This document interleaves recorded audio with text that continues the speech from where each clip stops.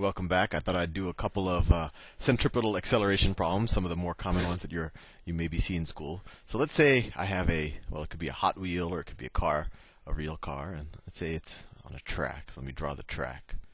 What's a good color for a track? I don't know. Yellow. It's a yellow track. So this is going to be a side view. And we all remember this from our Hot Wheel days. And the track does a loop-de-loop like that. And then I have a car, and let's say it's going at a constant velocity. We're not going to worry about the cars, or at least a constant speed, right? Because the direction of the velocity might change, just not the magnitude. So this is the car. And my question to you is, how fast does it have to be going? What's its speed have to be for it to not fall when it gets to this point in the loop-de-loop? So it's going to go like this. This is going to be the path of the car. How fast does it need to go? So let's just think about it. Of course, I have to give a little bit of information. Let's say the radius of this loop-de-loop. Let's say the radius of this loop-de-loop is, I don't know. Let's say it's 20 feet. I'm making this up on the fly. I hope the numbers work out well. So what we have to figure out is essentially what is the centripetal acceleration going to be on this car. And if we know the centripetal acceleration, we know the radius, we can figure out the velocity. So let's just think about what happens to the car as it goes up the loop-de-loop. At this point, let's say when the car is right here, so this is the car. What is making the car's velocity change, right? Because, at this point the car's velocity is like this, and then at this point the car's velocity is like this. At this point the car's velocity is like this. It's always going to be tangent to the loop-de-loop. Well, at this point, down here, it's actually going to be the normal force of the loop-de-loop. Right? As the car is kind of driving into the slope is putting upward pressure on the car that's making it go in the circular path. But as we go beyond this point, we see something interesting happening.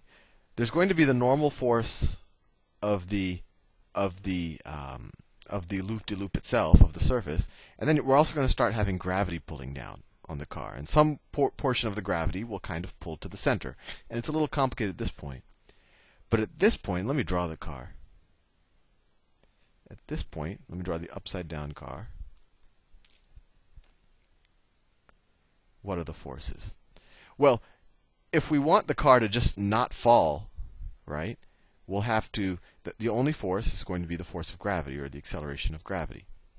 If the car is going fast enough to offset the acceleration of gravity, then it'll stay on the loop-de-loop. So let's figure out how fast it has to be going to offset the acceleration of gravity.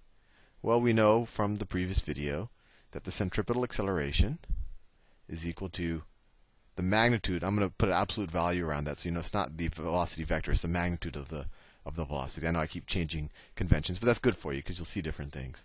Divided by the radius. Velocity squared over radius. And remember, this isn't the vector, this is just the magnitude. And once again, this is also just the magnitude of the acceleration vector. So we know what the acceleration vector is at this point. It's minus 32. Well, we're just worried about the magnitude, so we'll say it's 32 feet per second squared.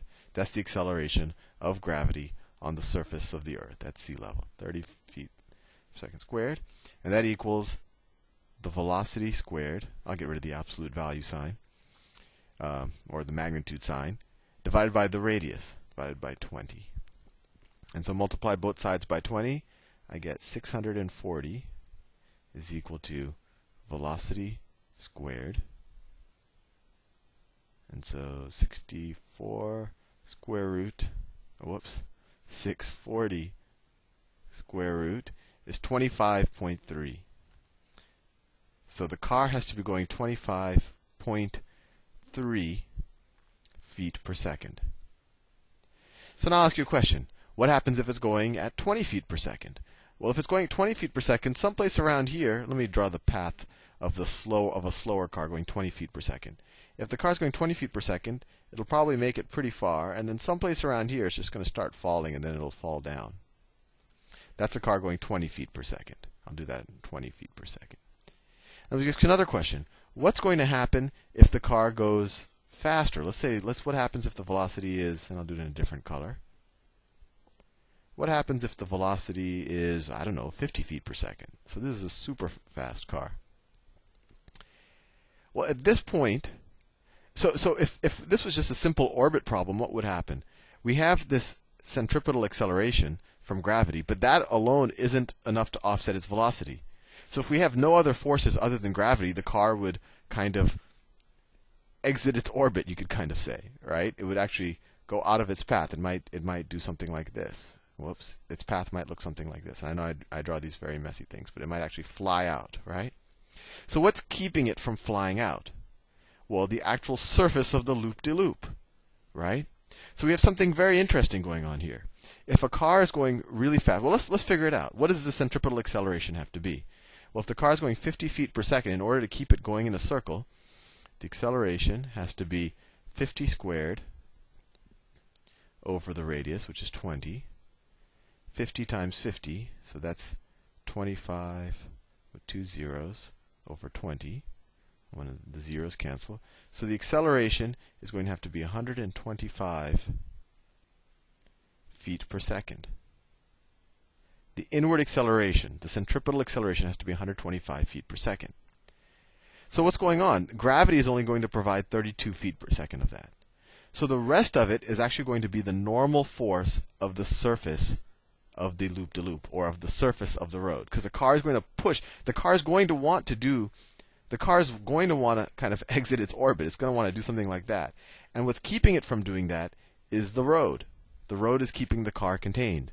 And so it's essentially putting enough extra force, enough extra normal force onto the car, and so that force will kind of, it'll be applied to the tires to offset that, and there you have it. And so think of it this way: if you were tied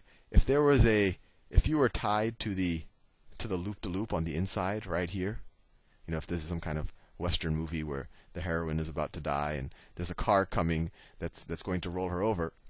If that car is going at exactly 25.3 feet per second, it'll probably just kind of bump over the heroine. Actually, the heroine will probably cause the car to fall, and she probably won't die.